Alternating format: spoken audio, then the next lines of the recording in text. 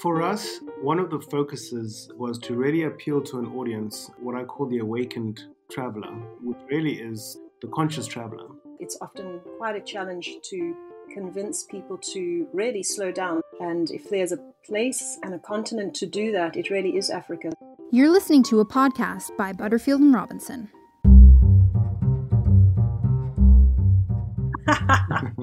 There you are. Wow. Hard to pin down, but we found you. Yes. The pleasure is mine. I'm glad we've managed to connect, Michelle. Now, I've never used Zencaster before, so this is purely audio, right? That's correct. We can't see anything what's going on. In other words, I didn't need to take off my pajamas that I've been wearing since you didn't have to get dressed for this interview. I went to my shower, scrubbed up. Well, I'm glad we got you up. So, Beks, I should jump in here now to get, because we've put the cart in front of the horse, and I haven't introduced you. So, that's wonderful. Take us on your journey. I'm talking tonight with Beks Ndlovu, founder of African Bush Camps. We met Beks some 20 years ago when he was a professional guide in Zimbabwe. And today he's founder of African Bush Camps and offers these phenomenal experiential safaris and is one of our favorite and preferred suppliers for the offering in Southern Africa, across Zimbabwe, Zambia, and Botswana. So, Beks, take us through some of your story. Well, as you say, it's been over 20 years. When I look back, I left school some 24, 25 years ago, and I think I had my professional guide's license by the time we met. And of course, I've met so many more of your other colleagues, all of who've become great friends and really considered part of the family. And particularly B&R has been, I feel like they've always adopted me as part of the family every time I visit in Canada, but also for the support over the years. But, the journey really started, I suppose, as an entrepreneur about 18 years ago. And that was selling my services as a professional guide, leading safaris throughout Africa. But it got to a stage 16 years ago where I felt that, a business that just relies on me alone has far less impact on Africa and on the world, given all the environmental challenges and all the wildlife challenges, all the community challenges that I had experienced over the years of guiding throughout Africa. And I really got a sense of the fact that, there's so much more that needs to be done. The statistics are out there that, if global warming and the impact on our resources, given the ballooning world populations, particularly in Africa, there's going to be a scramble for resources. And it is 16 years ago that the reinforcement of the belief that tourism can really be used as a force for change and as a force for good, for conservation and for the upliftment of livelihoods of the people around Africa. So with that in mind, I had the opportunity to start my first safari camp in Zimbabwe, and that was Somalisa Camp. And from there, that was in 2006. And of course, Zimbabwe was going through its own sets of challenges internally with politics, most of which are unresolved, really. But Zimbabwe has continued to do amazing conservation work and be at the forefront of looking after its wildlife. So we've been able to grow a tourism business over the last 16 years. But on the back of 2006, I went across and established myself in Botswana, where I started developing my second and third camp, and then back in Zimbabwe developing furthermore. Today, we have 15 camps spread between Zimbabwe, Botswana, and Zambia as a result of this growth. And we're about to launch our 16th camp in Botswana in the Okavango Delta. So the growth has been quite something, and most of it has really been over the last 8 years, where we've really added on. And a lot of that is born out of the impatience of being able to be effective and have a high impact through tourism in the areas where we feel really need the most attention. So that journey has been very satisfying. Of course, there's frustrations along the way that we could do a lot more. But we're very grateful that this business has grown as a result of people like Butterfield and Robinson supporting us and really believing in our conservation story. Sure, Beks, that's phenomenal journey of growth over just really 16 odd years now. I must say, I just want to share my first experience with an African Bush Camps property. Of course, we met those 20-something years ago in Hwange when you were guiding for one of our groups. But shortly after Linyanti opened, should I say, in Botswana, I was up there at the camp. And, in our position, we're incredibly privileged and we get to have really amazing safari experiences. And you also get to see how various concessions and various operators do things quite differently. And we were at Linyanti and we'd had just had a bush dinner and we were sitting out around a campfire and chatting and, the wonderful stories that come out in that with the background of all the sounds of the bush. It was quite fantastic. And then the guide, next minute, there was a, distant sound that I didn't quite pick up. And the guide jumps out of his seat and he goes, clicks his fingers and says, "That's a lion." And he said, "Let's go." And I wasn't quite sure if we were being ushered back to the camp very quickly because there was a lion. But he said, "Let's go find it." And for me, that was the most refreshing safari experience I'd had in a long, long time. And that's the kind of, that's the kind of experience that stayed with me with every visit to your properties. The guides have the freedom to explore and the passion. And I think that just makes it such a wonderful fit. That's why I really love working with you and your guides. So through it all, that ethos of delivering more than just, a safari experience. It gives people something that's more intangible. It goes beyond the conceptual knowledge. It really, safari can leave you with a very moving experience. And so much of it comes from how the guides respond to things. Thank you very much for that, Michelle. I really appreciate that you highlight the guides as integral to that magic. That's what I've always believed, given my background of guiding. And today, that is the one area of our business that we really like to really invest in from a resource point of view and from a passion point of view, because we really believe that a phenomenal guide will change a good safari into an exceptional experience. And that's what the guiding team does. Absolutely. Yeah. So, coming back to where we're currently at with the situation with this pandemic, we now around the world have experiences of lockdown and how that impacts our personal life, our business life, how we move around. And I've been wondering, what's life actually like now in the camps? What's life like at Bumi or Somalisa? I mean, you must have a skeleton staff there. How do you keep the morale of the team up? They must just be missing having visitors, What's it like on the ground? Up until the 1st of September, the camps were pretty much on idle mode. So no visitors coming, but they were opened with our staff, sweeping paths, opening and closing empty rooms, making empty beds, and scrubbing decks and keeping the camps in tip-top shape. Some of our guides going on game drives, patrolling, making sure that, there weren't any incursions of poaching and reporting back, trying to work together with the authorities. It's almost like some of our rangers turned into our eyes, which were no longer there on the ground. But, it's incredibly difficult to keep the morals up 6 months into doing the same thing over and over again when actually your skill set and your passion is in serving people.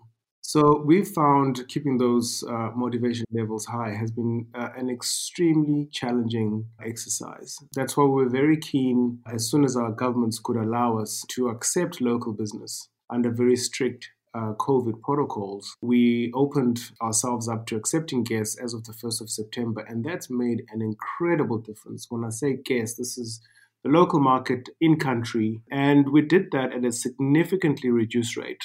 A rate that would not make us money, but at least would keep the staff motivated and will start getting the staff back into an action that they're accustomed to. And that's really raised spirits up over the last 4 or 5 weeks.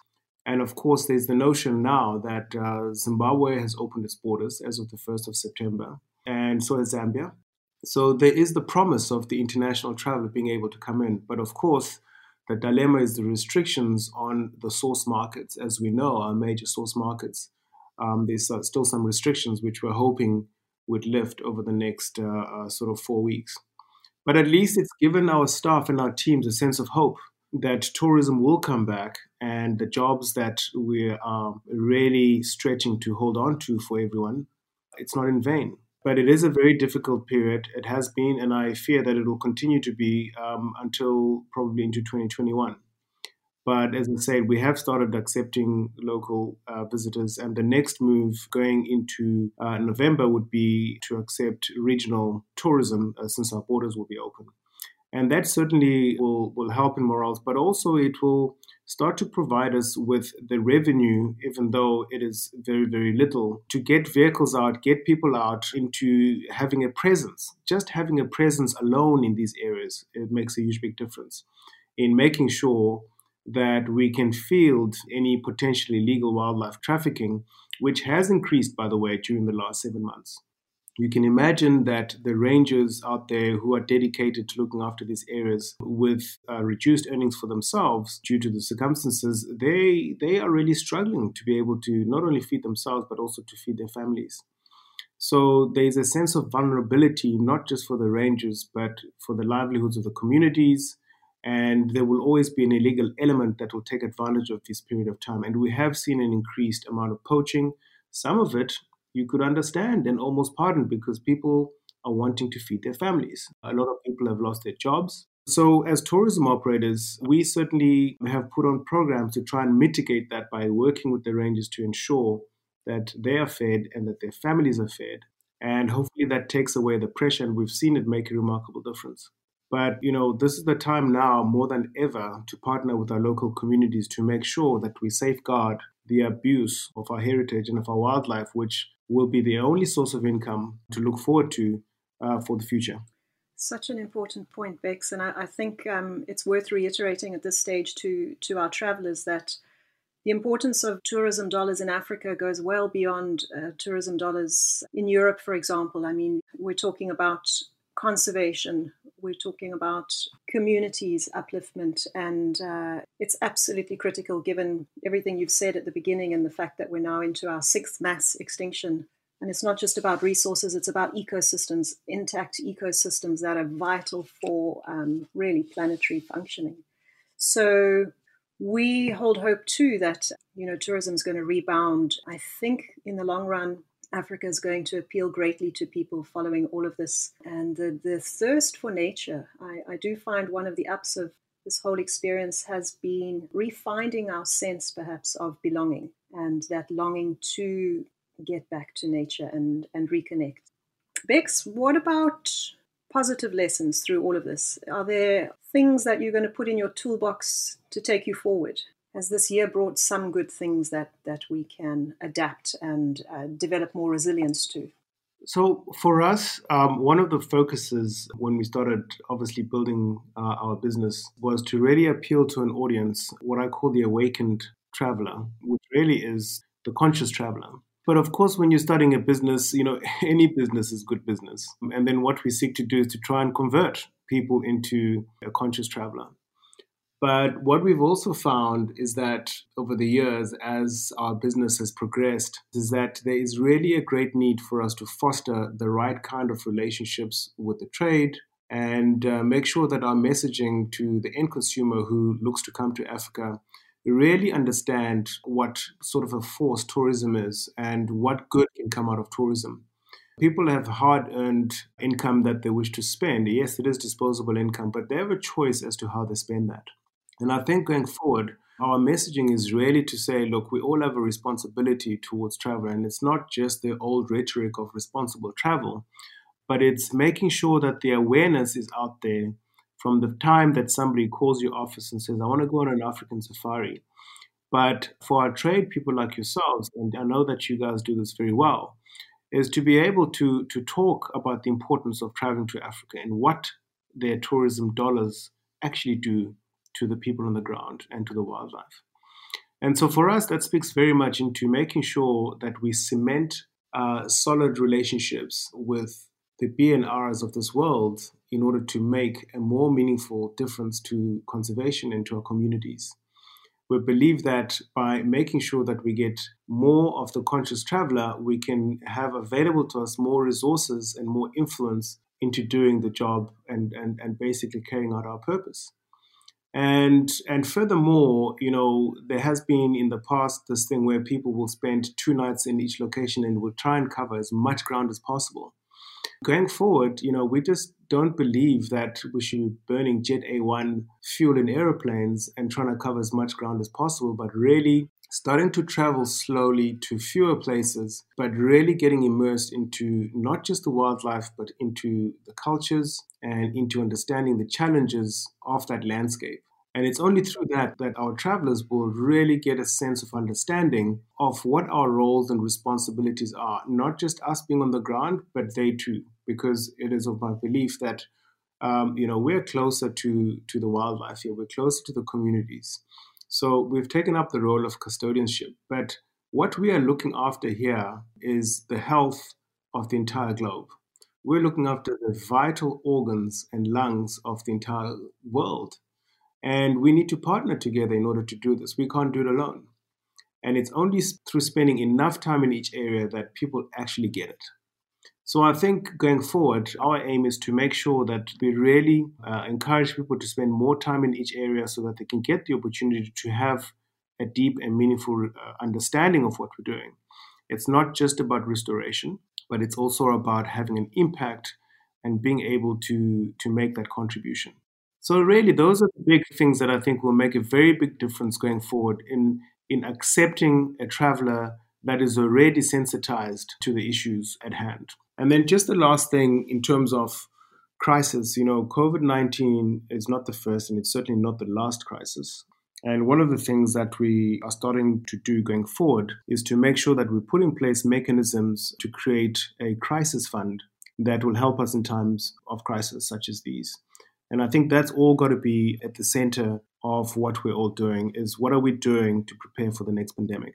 Absolutely. Sure, Bex, that's a lot to really let sink in. Wow. As always, I mean, you're quite visionary in your approach to these things. So, as a trip designer, I really welcome a lot of your ideas. And I know for us, it's often quite a challenge to convince people to really slow down, despite B&R's logo and motto of slow down to see the world. Sometimes when it comes to Africa, people want to take in 3 countries in one trip. And I'm with you on that. We really need to drop it down a notch. And if there's a place and a continent to do that, it really is Africa. So I'd love to see more longer stays at camps and real immersive experiences with less impact on the overall environment. So that is something also we are looking quite well into within our trip planning team. There's so many implications and so many impacts with tourism that can be negative, but on the overall side, there's more positives on the African continent with the stories. So it says that I should end on a fun, light note. So, I did want to ask you, borders open now. What have you missed? Like, where would you go if everything just opened up tomorrow? Where would you return to and why? Or what am I missing? I've been very fortunate to travel in many places around the world. And I must say, outside of Africa, is probably being able to really immerse myself in traveling around the small little villages around Europe, whether it's in Italy or Spain or France. There's something exciting about these little quaint medieval villages around Europe. And I've always said that, each year, that's kind of the equivalent of a bush fix for me, to go to those sort of places and sit outside a cafe and watch the world go by. There's almost a slowness to it that I really love and enjoy. I really this year missed escaping Africa's winter and going over to a warm place. And this year, of course, I was planning to be in Greece, but being there in that sort of very tropical, warm, humid climate in Europe is I think, one of the favorite things that I like to do. But of course, over the last few years, I've started really appreciating what's on our doorstep in Africa. And Africa has, for me, countries that I've had love affairs with for years and been fortunate enough over the last 5 years in particular to start ticking them off. Beautiful. In your 18 years of safari experience as a professional guide and then exploring sites for your various camps, what and why makes for you the most incredible safari experience? Or should I say where? Has it been a migration? Has it been seeing the gorillas? Is it a bird? Like, what has struck you, like moved you to the core? I guess my most impactful safari experience was when I lived in Botswana where I was guiding and managing a small little 6-roomed lodge, which was floating on Lake Kariba. And every day that I was there, part of my job was to track wild black rhino. That was the thing to do. Black rhino are highly endangered. And every morning I went out there, I would track these magnificent historic beasts. And when you do find them, whether it's after 30 minutes or an hour, 2 hours, sometimes even 4 hours, it becomes such a satisfying thing because you're on foot on the ground. And whilst you're tracking rhino, you're likely to encounter lion, you're likely to encounter elephant, buffalo. And these are sort of the obstacle courses, if I can put them that way, in order to get to the rhino. In particular, I have a memory of being able to go out in a very excited way when there was a report that one of the rhinos, for the first time in years, had successfully had a calf. And we managed to track this female and the calf and proceeded to spend about 15 to 20 minutes with it. And yes, we had a bit of an altercation with it when the wind changed, but being able to see this tiny, minute, perfect replica of this humongous beast out in the wild was really, really special and very unique. That really does stand out, I guess, as something that I've really experienced. But, Africa has got so many different faces, and so many different experiences. In February, and I may have told you this, but something that I've always wanted to do was go to the Congo and experience the forest there and, of course, the gorillas there. And that in itself was just mind-blowing, really life-altering experience. Incredible. It's so amazing you mention Matusadona like that, because I remember the floating pontoons. We stayed there a couple of times, actually. And the black rhino experience was extraordinary.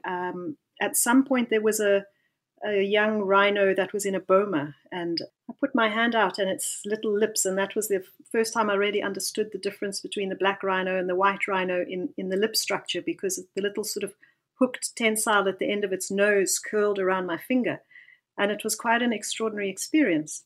So, yeah, you've really brought back a memory there for me. Our world is so, so special. I don't think I told you the story. Last year I was in Madagascar, and for the first time, I really got an understanding of extinction. A highlight of my trip to Madagascar was seeing a very rare, probably the world's rarest bird of prey at the moment, the Malagasy fish eagle. And it was this lone bird atop a rocky outcrop out at sea. And it was incredible. I could feel the loneliness of this. There's something like 10 or 20 mating pairs, viable mating pairs left in Madagascar. And I looked at this as we floated by the rock, and we sort of waited and watched, and then it took flight and let out, one of its haunting cries. And I really understood. It felt like I saw what extinction was, because in my lifetime, that bird will not make it. So, yeah, I mean, our continent is full of these sort of amazing stories of success, but also heartbreak. So what we do is actually so, so important. Thank you, Beks, for what you do, for being the ambassador of everything that's good on this wonderful continent. And yeah, I look forward to the new world and bringing more people to show and share this really special experience through phenomenal guides that just share the ethos that we all have. So thank you. Thank you very much, Michelle, and big thank you to you for your relentless support over the years. And the B&R team out there have been absolutely incredible and really been supportive of the work that we do. So thank you to you all, and long may that continue. Thanks, Beks. We'll catch up soon, hey? Real time over coffee, and you can be out of your pajamas then. Thank you, Michelle. Thanks for tuning in. Music for this podcast was provided by Lobo Loco and Kevin MacLeod via the Free Music Archive.